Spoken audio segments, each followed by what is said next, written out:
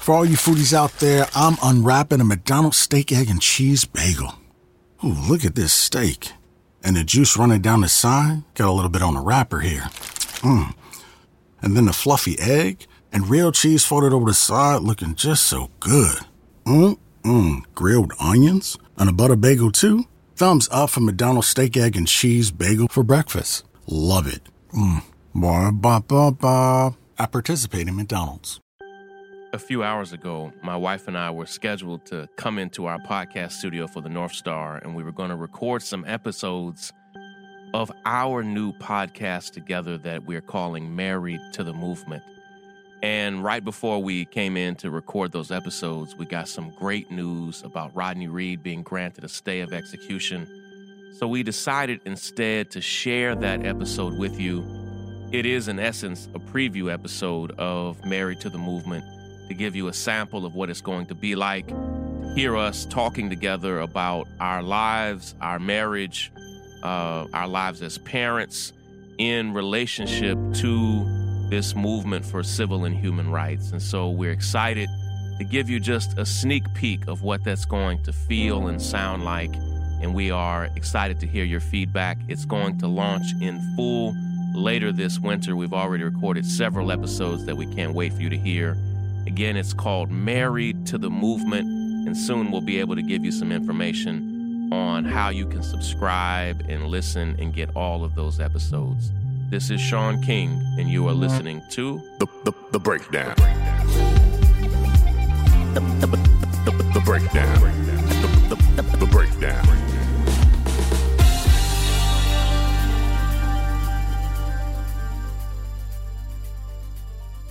This is Ray and Sean King from Married to the Movement, and we came into the studio tonight actually to start recording our third episode, which we had planned out and really planned to talk about specific times, which when it has been really difficult to be married to this movement, and really talk about that and its impact in our lives, our children. But there's actually something else that's really top of mind right now that it feels more important to talk about. It's weighing heavily on us. It's on our minds. It's kind of hard to get out. And that's the case of Rodney Reed, and just got some really big news about that tonight. And so it feels more appropriate to go ahead and talk about actually how we're feeling around that and all that's swirling. Yeah, and in some ways, as we prepare to talk about the low moments, I mean, you and I, over the past couple of days, as we prepare for each episode, we're trying to talk about in advance, like what we're going to record, and we just started going over some of the hard moments and low moments, and we wanted to share some of those challenges, but tonight is something that's kind of the exact opposite of that. Yeah. Where just a few minutes ago, we got the news that Rodney Reed, and for those of you who don't know the case, there's a man on death row in Texas who I believe was wrongly arrested and wrongly charged, wrongly convicted, sent to death row, has been there for nearly 23 years for a crime that we believe, and the Innocence Project and many experts around the world believe, that he didn't commit. And so just a few moments ago, we first learned that the Texas Board of Pardons and Paroles first made a big recommendation to the governor that he should stay the execution. And even though that wasn't binding, it is traditional for that board, when they make their recommendation, for the governor to approve it. But then just maybe 30 minutes after the Board of Pardons and Paroles made that recommendation, we learned that the Texas criminal court system granted Rodney Reed an appeal, which is a huge deal, which could lead to a new trial. But at the very least, I have questions. What does that mean about how long? So, like when the Board of Paroles did it, it was a 120-day stay, right? And so now that it's a different body, how long does that give team? That's a great question, and really, the governor actually only has the power to grant a 30-day stay. Okay. And but it comes out as 120 days, and here's how. So you can't execute someone until 90 days after a stay. And so the governor can only do 30 days but technically it ends up being 120 days because there is a mandatory 90-day delay after a stay is issued. So the governor has the power to issue 30 days, and then you basically just tack 90 days on top of that. And so the governor didn't actually approve it, which I think in some ways is a bit of a loss for the governor. We thought, obviously, he is a conservative Republican governor, but I thought it was a political moment or political opportunity for him to say, no, I am granting the stay, or I am approving what the Board of Pardons and Paroles did. This governor has been so quiet and has said just nothing, and I'm so baffled by that. Like, I don't understand. Is this normal? Like, they just let the process play itself out, or what? Because it's just so weird to me to hear nothing. No. Well, the governor talks a lot. He's a talker. It's not that he's a quiet governor. And even over these past few weeks, as we've been organizing and fighting hard to save Rodney Reed's life, the governor has had a whole lot to say about a whole lot of things. He is an attorney, and in fact, Governor Greg Abbott used to be the Attorney General of Texas. And I think he does have the ability to go dead silent on legal matters. I think that's his training. That's his background. And he could, and we wanted to get some clue on where he was standing. But right, because we were talking about an execution that was coming up next Wednesday, right? Yeah, just a few days away. But not just that, it was that 3 million people signed a petition. Republican congresspeople came out in support of a stay. Senator Ted Cruz came out in support of the stay, and the governor, which is wild. Right, but the governor still stayed stone silent. And so while all of that's going on, I think a cool part that I wanted us to talk about with this is how differently we've done this case in relation to our family life, our personal life, our kids.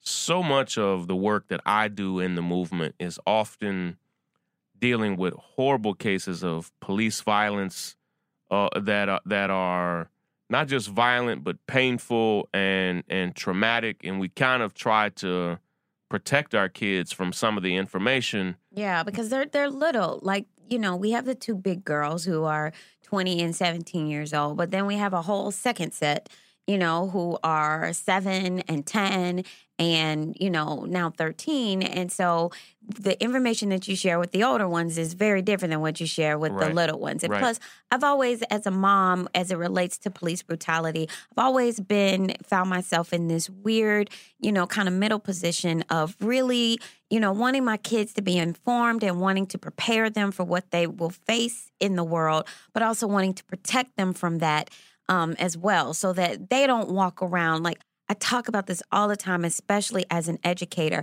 what a huge responsibility it is when we teach kids about these topics, particularly young children. Because when you teach about slavery, when you teach about the civil rights movement, for young kids especially, it is the first time that they are taking in this information. It is the first time, talking about children of color, it is the first time where they're getting this idea that they are less than in somebody else's eyes. Like, most educators, most parents of young children understand how egocentric young children are, and they think everything they do is great. That's why they ask you to watch them do the cartwheel a million times, and they show you every picture. They think they can play, but they think they're going to be the next best everything. Right. And so they have this really high belief and value of themselves. And so when I, as a first grade teacher, as a second and third grade teacher, brought to them hard history about the civil rights movement, about slavery, I recognized that this may be the first time that they ever considered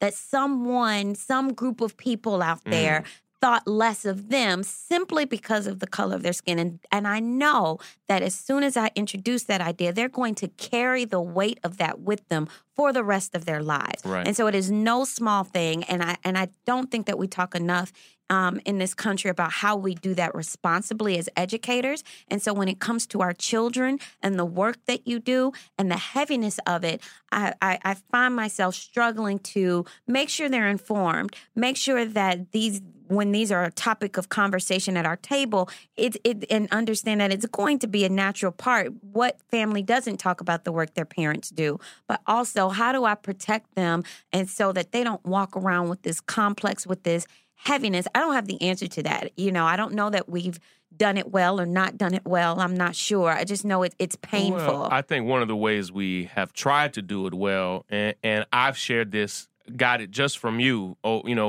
You and I, we've talked about this on previous episodes, but you and I have been together since we were kids, and so I've seen how you teach these things as an educator, but how you teach these things to our own kids. I've seen these things evolve, and one of the things that I've repeated to people who ask me, Sean, how do you share about the work that you do, or how do you share about the movement, or how do you share about the ugliness of the world with your kids? And one of the points that I've always made is something I saw you do as an elementary school teacher, is repeat to people how it's essential that Black history or any cultured history not begin with the low moment. Absolutely. And so Black history can't begin with slavery because Black people didn't begin with slavery. 100%. Right. We did not. And we've had to have conversations with our kids' teachers and all of that, because when you talk about American history, it is so tempting to talk about it from starting at the colonial period and what that meant for Africans and Black people in this country during that time. And the tendency is to tell that story from a place of pain, right? But I always say you can't teach me about my pain until you've shown me my power, because it is that power. It is that rich history of West Africa and the long history of the kingdoms that existed there that is going to strengthen me to hear about and digest the pain. Sure. I mean, and not just the kingdoms of West Africa, but sub-Saharan Africa, of Egypt and Kush and Kemet, and so if there's 6,000 years of Black history, and you have these painful 400 years that include the transatlantic slave trade and everything else, it's like, hey, how did you choose to isolate my history to 5% of Black 100%. existence? And then you're sitting in a classroom as a student of color, as a Black student in particular, and I don't think that we talk enough about the angst that can occur, especially if you're one of a few or sometimes even the only one in a class. That's often the case. Right. And then your teacher is having this discussion and all eyes are on you and people are just, feeling uncomfortable, and then you're feeling uncomfortable and you're walking around carrying the hurt and even the shame of it, because it has not been set up to say, this is who you are. This is who you were before any of this ever happened. So you have things to be proud of and carry that pride with you as we talk about this painful moment. Right. So that's what we've tried to do in our household, and how we've tried to really coach the teachers of our children to take that same approach. And even when we talk about the worst periods of our history, we also talk about it to our kids and educate other people's kids about how we fought back against those worst moments. That's another story. That's another very important part of the story. We talk about self-liberation, right? And so there's not this white savior that came along in the form of an Abraham Lincoln or anyone else, really. Right. They were allies in a struggle that had been taking place since the first African stepped foot on here. Was never a condition that we fully Africans were fighting accepted. back on the continent, on the ships before they landed. Right. And so to talk about oppression and pain and bigotry and white supremacy, to talk about it in isolation from people fighting back is just not how anybody should do it. Right. And I think that's what what I appreciate about what our kids get to see, right? And so they hear these stories. They hear about Tamir Rice. They hear about Michael Brown. They hear about Rodney Reed, but they also get to see their father and other activists and people online who are actively resisting this, right? So at least there's that balance. And with this case with Rodney Reed, we did something different. And you'd have to tell me why we chose to do this one differently. Like a lot of so for instance, just a few weeks ago, me and my best friend, civil rights attorney Lee Merritt, were fighting back for justice for the sister who was shot and killed by police, Tatiana Jefferson. Yeah. But we didn't talk to the kids about Tatiana Jefferson. Right. We didn't take the kids to a rally for Tatiana Jefferson. Right.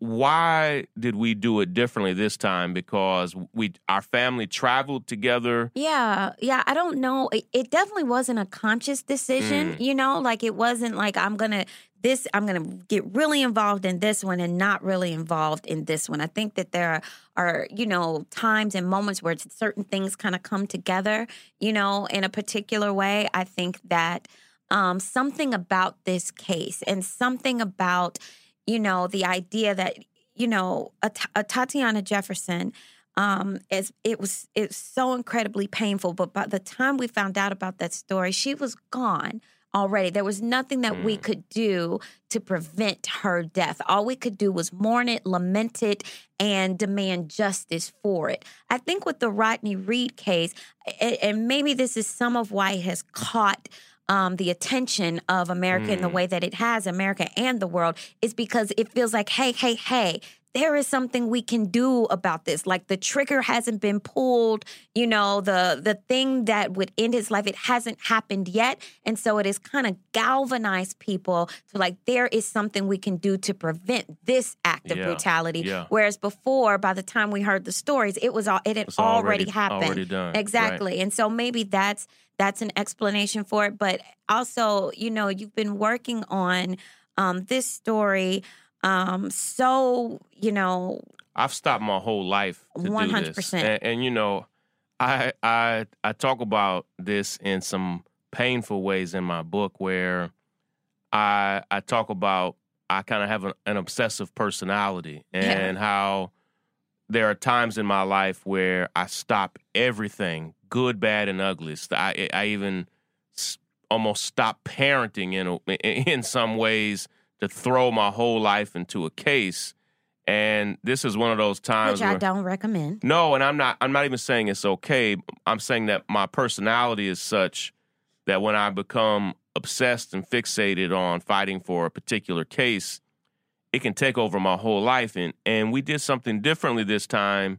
Instead of it just taking over my life, we decided to include the whole family in the process. Yeah, when we found out that the rally was happening in Texas, it just felt really important to me to be there. I was surprised by it because I was going to go and I needed to go. And that's how it normally happens. You normally get on a plane and you go somewhere and you do whatever needs to be done, and then you come back and me and the kids are here, going about our lives. I have had these trips, I say it all the time, but I mean, I've traveled now from almost all of these alone to 45 different states, almost all of them fighting for justice or making some type of appeal. And this was the first time that I think the family traveled out of state with me just for a case. Maybe, yeah, probably, actually. Like, we've traveled with you lots if you just had a speaking engagement or something like that. And I can't really explain it. I don't know why, but it did feel really important to me to be there. And I really wanted the kids to as we're in, election mode and, we're talking about democracy and what it means to live in a country where, they hear about the Hong Kong protests. And then our daughter, the 17-year-old Kendi, she's been really fascinated by the protests in Hong Kong and listening to podcasts and reading articles and making all these connections in class. And so I see my kids actively learning about what it means to live in a democracy, what it means to fight for what you believe in. And what it means to live in this day and age. Yeah. Like, they are growing up in a time where literally and figuratively the world is on fire. Yeah. And they see it and feel it. But even for me, it was a profound moment for me to go to the Rodney Reed rally in Austin at the governor's mansion. Mm-hmm. And there was an enormous crowd there. And it was a beautiful day. Actually, it was a beautiful day. Literally, it was sunny and warm. Very hot. Yeah, and, I realized something. Like, I was dressed in all black, and I'm like, I've been in New York too long at the point in which I'm dressed in all black for no good reason. Like, that's what people in New York do. Right, but it was 80 plus degrees, sunny in Austin, Texas. There were two emotions that I felt at that event. There was the cloud above us of the reality that a man is on death row that we believe's not guilty. Mm-hmm. But then there was this beautiful energy and camaraderie and pride among not just our family, but everybody there. Yeah, like it was tangible. Like you could really feel it. I remember when we got there, one of the reasons that I don't travel a lot with the kids, one, it's a lot of kids. Right. And I don't always. A lot of us. Yeah, right. And I don't always know. I just want to be sure that I can keep everybody safe, keep everybody together, especially this time because it was really the first time maybe that we were traveling without either of our big girls. Right. And we only had the 3 little kids, and I'm used to having help, and so we try not to be morbid, but when there's an event where there's a safety risk like that, we try not to be together in some kind of way. Right, and not to have the kids all out in public. Kids like to wander, they like to walk around, and even though we work really hard not to have pictures of the kids that, especially of the kids who are not always with us. Like the younger ones, they're with us. They're either with us or they're at school. They're always with somebody who's trusted. And so we try not to put their pictures, the pictures of the ones who aren't like that, out there. And so that also means like not really traveling with them so much because people take pictures of them and of us all the time, right? And so there's just like a lot of different considerations that go into why we don't often take the kids into these big public spaces, and especially something like a rally for someone that we believe should be exonerated and other people feel differently about. You just never know. You never know the physical threat, the threats of violence that could be there. But this event was a beautiful thing. It was the energy was special, and people were so warm and so kind to us. And I was just so impressed looking at the people who were gathered. The local and it was organizers. Obvious to me that there are people who have made it their business to show up when these kinds of things are happening. And I was just moved by that because we have 3 million people who have signed a petition, right? I signed the petition. Signing a petition is not hard. It takes 30 seconds. It is. And for a number of people, that's the extent of it. I'm always moved, like when you post on your Instagram stories, the videos of people who are making the calls, like those are the people who are making a difference. We'll say, I'm not just gonna click on the petition. Yeah. I'm gonna do the awkward thing of calling strangers and 100%. saying, hey, I think you should do this. And so 25,984 people called the Board of Pardons and Paroles. That's amazing. And you have to think that mattered. And here today, they made the decision. I mean, Right. they were the first one. Like, in some ways, we felt like this was a game of chicken in some ways of who was going to move first. And the Board of Pardons and Paroles, I thought, did a courageous thing to say, we'll move first. Yeah. And they issued their recommendation. Again, this is a conservative board, but it's always, I called the Board of Pardons and Paroles myself, and if you call the number, it's me that talks people through what to say. It's women that answer the phone there, and they've been very kind and very warm, and we've gotten great feedback from people who've called to say, I felt like they were actually listening, that they were actually taking notes. And when you think over the course of 5 days, an office getting 25,000 phone calls. Yeah. This is basically all they've been able to even, see and think. I love something that Lee Merritt said that has just resonated with me, something that he was saying in his speech at the rally, and basically that our government is set up when it's working properly to bend to the will of the people. And it is us who give our consent, either by what we do, where we do show up, or where we don't show up. It is us who give our consent to say what can and cannot happen in our name. And he just kept saying this refrain over and over again: we do not consent. Yeah. And so when people sign that petition, when people make those phone calls, when people show up to the rally, you are telling our government that we do not consent. First of all, I don't consent to execution, just period. And that is actually a change for me. 10 years ago, 15 years ago, when I was in my early 20s. Back when you were a conservative. Oh, don't go there with me.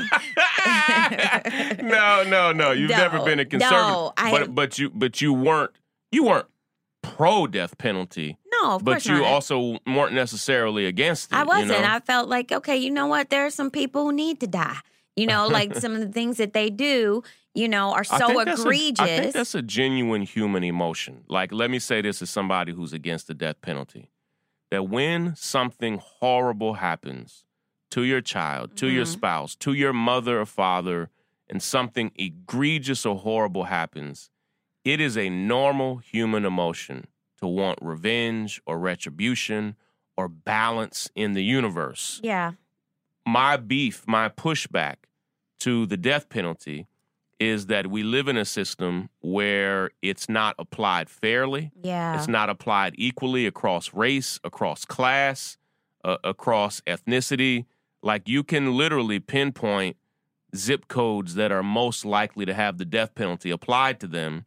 And the blacker the zip code and the poorer the zip code, the more likely it is that they'll have the death penalty Right. applied. So practically speaking, our country is not set up to make sure that with 100% certainty that when we're putting someone to death, that we are putting them to death for the crime that they commit. So that's a crime that they committed. That's one part of it. But then for me, the moral side of it, as I have grown and changed and developed over these last 10 to 15 years or so, is just that I don't think that it should ever be within our power to decide who lives or who dies. And I've had to really grapple with, like you said, like if it was my child, I'd want to kill somebody my own self with my own hands. I don't believe in state-sanctioned executions.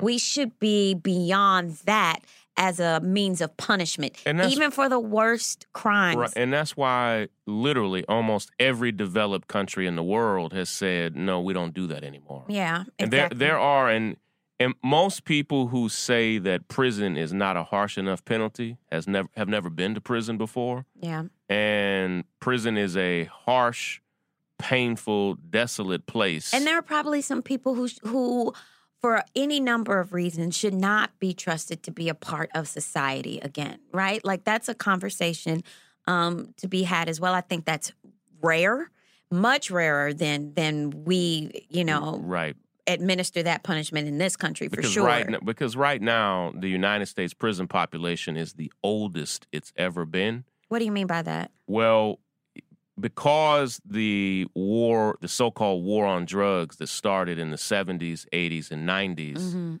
and because we're now in the, almost at 2020, people who were convicted for nonviolent drug offenses or any crime in the 70s or 80s, we now have a deeply aging prison population. So the average age of America's prisoner is the highest it's ever been.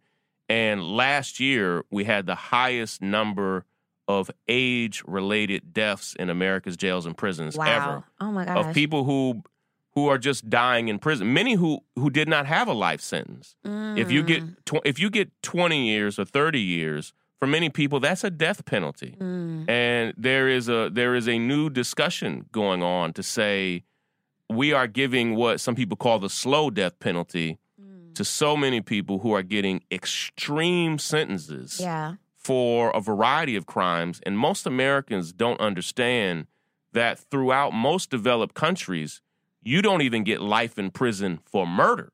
Oh, really? It is life in prison is a distinctly American practice. And it basically suggests there is no rehabilitation. There is no hope for that person. But not just that. I mean, people who are given 20, 30, or 40 years, I'm working with multiple people who are incarcerated now who are given 25 to 30 years in prison. But if you're given that when you're 40, all of a sudden you now have senior citizens. Well, and then not even to talk about the health effects of being in prison and your access to health care and medication. I know it a story ages now you. of someone who was in jail, not even prison, but jail, awaiting, that lengthy process of bail and hearings and charges and all that stuff, who didn't have access to the medicine that they needed for weeks. Yeah, it ages you, and that's an understatement. It is a deeply unhealthy place in this country, and so, there was a time where you felt one way about the death penalty and differently on this, today. Right, of course. I'm 38 years old now, and just as I come to understand how justice is so unequally applied, there is no way that I could support the death penalty as it is now, but I don't think it's something that I could ever support. And you were also very moved and motivated by Bryan Stevenson. Oh, yes, Just Mercy. That's right. Yes, I read that book last year, I think it was. It could have been earlier this year. He was my hero as well. Oh, my gosh, I was so moved by that book and just the light that the human element that he brought. Like, it's one thing, these things are stories and they catch headlines, but when you look at the human toll of our justice system and then the history of it and how this is not new and it's really just slavery by a new name. Yeah. It really is. And so, that really changed me and really moved me. And so when it came to this Rodney Reed case, I made my own personal commitment to not just live it through you, which I think happens a lot. And I don't even know that that's completely bad, because in our house, somebody has to be, concerned about the kids growing out of their pants and needing new shoes and is the form signed and what do you want for, dinner? Which is, by the way, because I am often the only one in the house traveling, and you've done some traveling over this past year for your job. You have a new job that requires that from time to time. But for the past 5 years, I have lived on the road for, several days a week sometimes. Mm-hmm.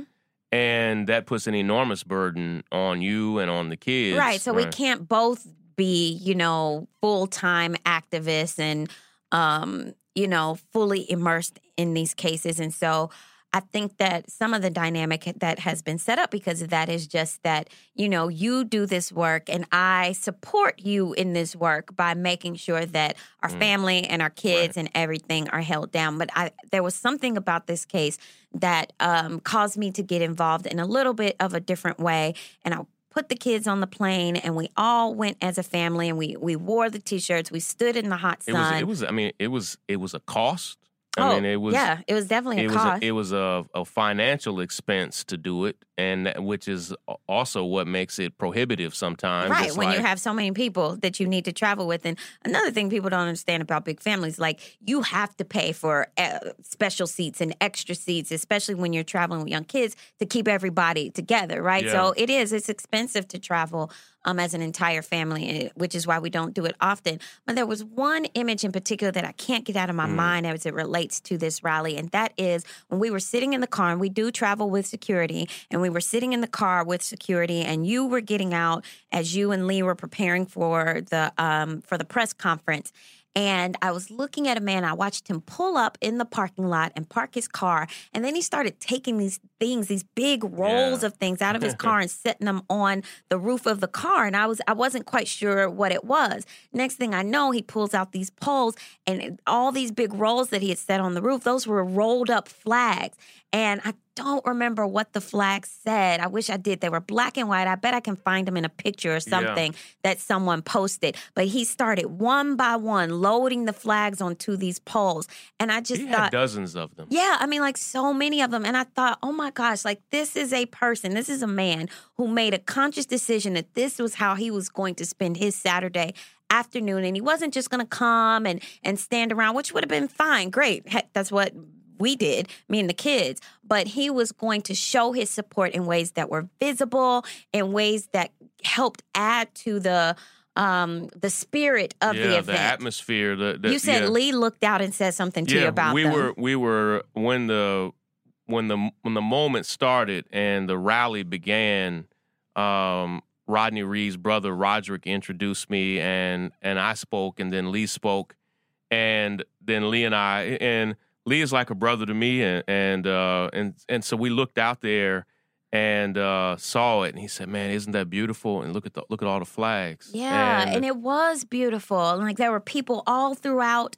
And I don't know if those people, I don't know if this was an organization, if it was planned that way, but to see people standing all throughout the crowd holding these flags, and kids were there holding signs that they had made, and it just... Little kids. Yeah, little kids. With T-shirts they had made, posters that they drew themselves. Teenagers that had come with groups that they were a part of. There was a young man who flew in, a high school student, who said he listened to the breakdown and flew in from Atlanta, that his parents gave him permission to be there. That is wild. And I was so moved by it. Yeah. And people who said they drove, this was in Austin, people who drove from out of state, drove all day, drove overnight to be there. And because of that, and because of those flags, like the man who planted those flags, he never spoke. He didn't have a speaking role on the program. Yeah, we don't even know who he was. Yeah, everybody there played their part. Yeah, 100%. There was a lady next to me who kept shouting out stuff, kind of at inappropriate times, but she was passionate, and she meant that thing. And I love that stuff. I was so incredibly moved to see that these were people who were stepping in the gap, basically, and treating Rodney Reed's life like it mattered to them in a way that they would if it were their own family member. What impact do you think the kids being there had on them? Our children? Yeah, our children. I think that it was so interesting because, we have Vanny, and Vanny is our just powerful, all-in child. And it doesn't matter if it's a WWE event where she's screaming, yes, yes, yes. Right. With Daniel Bryan, or screaming at Sheamus, or if we're at a basketball game, which she doesn't really know anything about. But if she's in the building, she's going to be as hype as she's a number one fan, right? Number one fan. And so to see her there, every time you shouted, "Free Rodney Reed," she's like, "Free Rodney Reed," right. And Lee saying, "We do not consent." She's like, "We do not consent," And she was listening too, because later when we were talking about Lee's speech and my speech, she understood. Yeah, she knew what it was totally about. did. So there was that. And then there was our 6-year-old who was just hot and tired, and was just like, what is going on? And you said that she actually asked. So at the time, at the rally, you're like, oh, poor baby, she has no idea what's going on here. But then you said she asked you something in the car just a couple days ago. Yeah, we were in the car, and our son and Savannah, they understand what Rodney Reed is up against, and they understand even what it is that I've been trying to do. And we were talking about it. And Savannah every day will ask me, "Dad, how many more days?" And she was just concerned because when we first started doing this, I was posting was 15 days, then 10 days. And I told her yesterday, this baby's 5 days, and I said there was 5 days left until the execution. And our youngest daughter, who's 7, said, "Daddy, what's an execution?" Wow. That is so heavy. I did not give a smart answer. What did you say? It wasn't Sesame Street. I told her that in the American system that we have laws, and that when courts determine that somebody broke a law, that sometimes they kill that person. I mean, when you explain it like that, this is what I've said as a teacher to young children. I've always said, can you explain it to a 7-year-old? Like as in as plain language as you possibly can. Pretend like you're talking to a 7-year-old and break that idea down. We have rules, and sometimes there are rules you break that when you break them, they kill you. How absurd does that sound to a 7-year-old child? Like, wait a minute, what? I felt profane saying it. Of course. Like hearing you explain it like that, I see it in a complete different light. Like, because we're constantly talking to children about mistakes and doing things that are wrong and what's right. And for a child to conceptualize this idea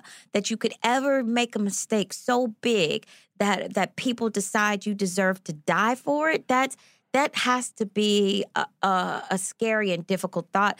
We probably need to follow up with her about that. I mean, even Ezekiel and Savannah both tried to explain. Like, we all knew that she had just asked us a question that was very difficult to give a sincere answer to, and I think that reveals the grossness of it. Yeah. That now here's the thing: it's not that everything can be explained to a 7-year-old. So I'm not saying that that's proof we should not have the death penalty, but I am saying that we have a part of our so-called legal system that really can't appropriately be explained to a child. Just shows the sheer magnitude and gravity of the moment. Yeah.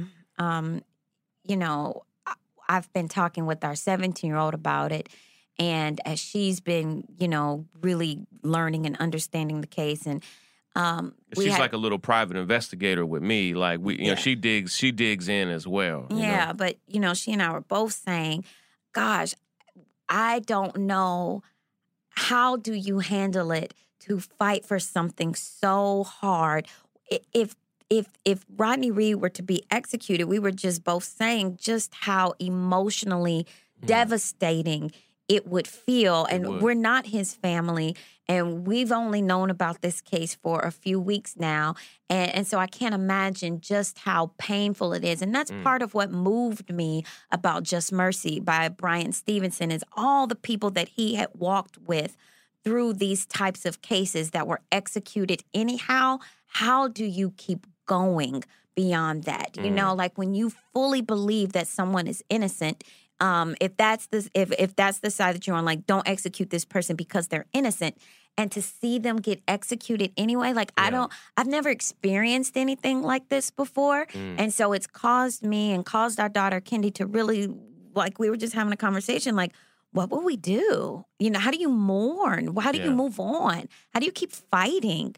Well, I've known, just this past week in Georgia, where we lived for nearly 15 years, where half the kids were born there, the state of Georgia, now half of American states no longer have executions. Oh, I don't think I understood so that. many states have already banned it themselves, but it's particularly southern states, which there's a reason why they still have them. Come on, like, it's so not hard to connect the dots there. So literally the states that tended to be the primary slave-holding, slave-trading states, the primary states of lynching are the ones that still have executions. And so the state of Georgia, just on this past Tuesday night, executed a brother named Ray Cromartie. I saw that. And many local activists had been fighting for Ray for years. And his case, I wish I had known more about it sooner, and I felt a level of guilt and shame even that I didn't. Same thing when I saw Lee post about it, and Lee, expressed some really strong emotions behind it. And I just thought, good Lord, like, what are we doing? We are ending people's lives. There were sincere people, including in the victim's family. In the case of Ray Cromartie, someone was killed and he was convicted for that murder, and the victim's family, multiple members of the victim's family, did not believe he was the one who did it. And, that's when we talk about what justice means. I'm confused, I guess, because if there's any reasonable doubt whatsoever, isn't that supposed to result in, like, first of all, non-conviction, but how can there be reasonable doubt and it results in an execution? Right. Well, here's the other, the main kicker is this nation doesn't execute rich people. Ugh, And come on. and Not that I want them to execute rich people. right, no, but the quality of your defense, the single determining factor is your income. And so even to be black and rich is to often escape consequence in America's justice system. But to be white and rich is basically how you stay above the fray. It's how people like Jeffrey Epstein and others. Possible, that's proof enough right there that there's something extremely wrong. And so in the case of Ray Cromartie and so many black men who are executed in this country, had they just had a competent defense, they often would not have been convicted. And in Ray Cromartie's case, they literally never tested the murder weapon for DNA. And Ray Cromartie had said from the day the crime happened that it was not him. He had nothing to do with it. And the state of Georgia and the county where he was convicted refused to test the murder weapon for DNA. And privately, and I didn't talk about this publicly at the time, but privately, many of us on the Rodney Reed case were very discouraged by that because the state of Texas refuses to test the murder weapon in that case for DNA. I don't understand that. Like, why wouldn't you turn over every leaf, look under every rock? Like, why wouldn't you? It's incomprehensible. Yeah, I don't get it. I do get it. I believe that the prosecutors in that case, in both cases, believe that if they tested the murder weapon, that it would either come back with nobody's DNA or would come back with somebody else's DNA. But isn't that what you're looking for? I'll say to you what I have said several times this week. I just did an interview earlier this afternoon with, I think, the LA Times. And I said to them that this American legal system was not created for justice. It wasn't created for anything other than punishment. And it was created for punishment of very particular people. Yeah. And I mean that literally, it was created really as an extension of slavery specifically. Yeah. And so when you try to get it to be fair, to be equitable, to the system we call the justice system, and listeners of the podcast will know that we're encouraging you to call it the criminal legal system or just the legal system, and that it's not designed for exoneration. Yeah. It's designed for punishment. So that's what it's going to do. And so when you all of a sudden have new facts, new evidence that would exonerate somebody, this system wasn't designed for that. Yeah. It was designed for quick, fast punishment of very particular people. So where do we stand right now with the Rodney Reed case? Well, we learned about this. We were in the car for several hours picking up and dropping off kids, which is a huge part of our daily lives. Yeah. We are glorified Uber drivers as parents. And any parents who are listening understand exactly what that means. But we're not getting paid. Right, so I don't know about Uber. Yeah, right. We are bootleg Uber drivers. I don't know what you call it, but so in the little bit that I've been able to study the court ruling, this afternoon, the Texas Board of Pardons and Paroles, which I've never seen the word paroles before. I've never seen it plural like that. But the Texas Board of Pardons and Paroles first made their recommendation to the governor. And I spoke soon thereafter with Bryce, the lead attorney for the Innocence Project on this case, who told me that he was actively trying to lobby the governor to go ahead and approve that recommendation from the Board of Pardons and Paroles. But soon thereafter, the Texas Criminal Court of Appeals granted the Rodney Reed family, granted Rodney Reed an appeal. And I have tried to wrap my mind around what that means. But what it says in short in the appeal, which I posted across social media, it says that they granted the appeal for several reasons, including new evidence that they thought was vital to be considered. that they seem to deem credible, including statements from actual witnesses, that they granted it in part because of a violation of Brady laws. And I had to call Lee to explain to me what Brady laws were. And he said, and this is very important right now in the state of New York, that when a prosecution is underway, the prosecution is required by law to turn over all evidence to the defense.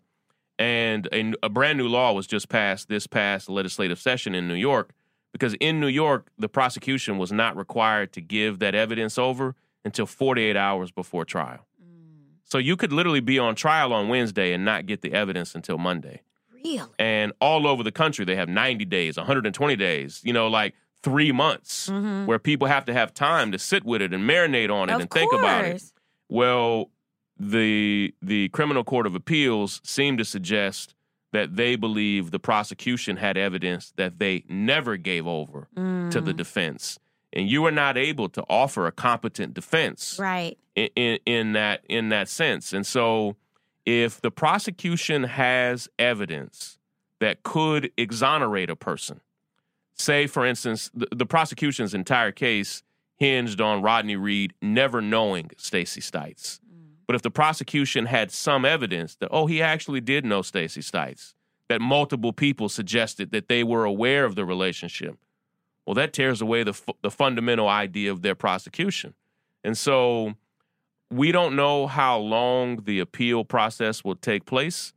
How is this different? Do you know? And I realize that a lot of this is new, so it's fine if you don't know. But how is this different from other stays that he's been granted and other appeals? Yeah, I can speak on that. In 2015, Rodney was actually only about 10 days away from being executed. And his attorneys, including Bryce from the Innocence Project and others, Bryce has been on this case, he told me today, for 18 years. Oh, my gosh. And we had a conversation this morning that was a moving conversation where I could sense the nervousness with Bryce, just the seriousness of the issue. And so in their previous appeal, they said, hey, we believe we have some evidence that could exonerate Rodney. And that was all the way back in 2015. So that has, in essence, kept Rodney alive for 4 years during the appeals process. And so, have they presented that new evidence? They did present the evidence during the initial appeals process in 2015 and 2016. Then executions often happen very slowly. And there are rules and policies in terms of how many filings you can make. Well, since they had their last appeal granted, they have nearly 20 new affidavits from witnesses who say they just now had the courage to come forward. And we can say that's a hell of a thing that you just now had the courage to come forward. But many of those witnesses are actually police officers, white police officers from Bastrop County and surrounding districts who either investigated the case or knew the man, Jimmy Finnell, who is the other suspect in this case. A white supremacist from the Aryan Nation came forward and said, I was with Jimmy Finnell in prison. And he said that he confessed to the murder. That just came out 4 weeks ago. Each of these people swore to an affidavit to the penalty of perjury. They could go to jail if they were found to have made these stories up. And so, and these have just happened, you said, in since the last appeal. And so this evidence has not been heard before court. Right. And other attorneys for the prosecution and others, they see that and they call BS on it. They want to argue that everybody is making all of this up. And here's what I'm saying. You may have one person who does this, but at the point in which multiple police officers, colleagues, police officers in particular, it's convincing to me. At the point in which somebody from a white supremacist comes out to say that they heard something that would exonerate Rodney, To me, that's a convincing piece of evidence. Yeah, when a white supremacist is coming forward to potentially save the life of a black man. Yes, this is not a normal thing. And again, even that man who spent time in prison is putting himself at risk of going back to prison. So we don't know, or do we know how long we have? We don't know. We're not now bound by a number of days. So had the governor signed a stay of execution that was recommended to him by the Board of Pardons and Paroles, Rodney would have technically had at least 120 days. But what the legal team would have done during those 120 days would be file appeals that they hoped would get approved. Mm-hmm. Well, the appeal has already been approved. Okay. And so what we hope to have accomplished in those 120 days, if they were granted, has already been accomplished. So it could technically, they could say the hearing begins next week. The hearing begins on Monday. So it could potentially be less than 120 days? No. Well, it could. It would always be at least 90 days. So at the point in which an execution is stayed, it's always 90. Okay.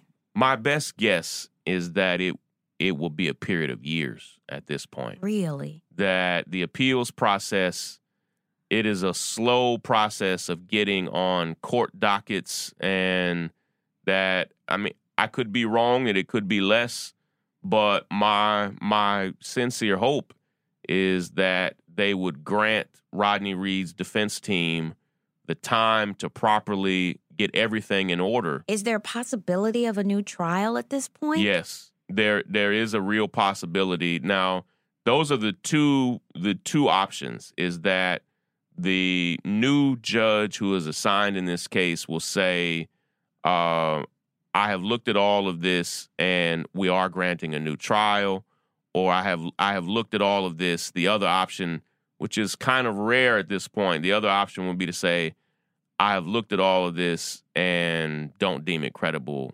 It's going to move forward. Right. And so I know you were talking to a reporter on the phone on our way over here, and I believe they were asking about the vigils happening on Sunday and whether or not those would still move forward. And I liked, what you said about it, because I think my first answer would have probably been, maybe not, but you really stressed the need to continue to show up in support of Rodney Reed and this case moving in the right direction. Yeah, and what I understand is this.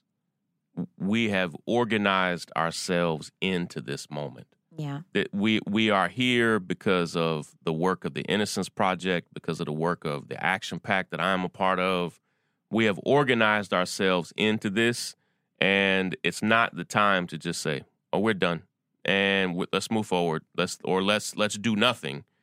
Part of what this case has done, this petition is now the largest petition ever signed for someone on death row in the history of the world. Yeah, I remember when you were working on it with the Action Pack, and you were, kind of talking me through step by step some of the things that were going as the petition and the website and things were being built. I don't think that I know for sure that you and the rest of the team there had no expectation that it was going to get this level of support. Yeah, when we had 100,000 people who signed on to it, we were proud because we felt like 100,000 people care about this. Yeah, I remember you showing me the sheet as it loaded up with people, and you were like, "Look, it was like 50,000." Right, we're like, yeah, we're gonna get there. And I think though, it gives us an opportunity to educate people on how all of this works. And what I've learned from these past few weeks working on this case around the clock full time is that. Yeah, how many episodes do you know that you've done for the North Star on the breakdown? Maybe 15 episodes that I've done, just nonstop, day in and day out. Mm-hmm. What I've understood is that this is an opportunity for us to educate people on a process that is really shrouded in secrecy. Yeah. And that all lends itself to injustice. Yeah, for sure. And we've kind of pulled the covers off of this. Being done in the dark. Yeah, absolutely. I could go on and on about what I think needs to change in terms of our civics education and what we actually learn about how to make our democracy work and how it is currently working and not working, to be frank, you know. Well, I know that you're not going to stop focusing on this case, and you know there's a system and steps that have to play out, and so you know just really hoping and praying and pushing for the best, you know. And I know there are so many people who have taken the action steps and will be looking for ways to keep this case forefront and following more steps that you know may be needed in the days, weeks, or even years to come. Yeah, absolutely. And part of why we've done this is to begin building the systems and structures to not just impact Rodney Reed, but to help address systemic injustice. Mm-hmm. And Rodney Reed and his case, they are symptomatic of a bigger system and a bigger case. Absolutely. And so we're going to continue fighting back, but you know, it's a day where we get to share some good news of a victory. Yeah. And still just so inspired by all the people who have made it their business to make this their business. It's been really moving. Absolutely. Break it down. The breakdown. The breakdown. The breakdown.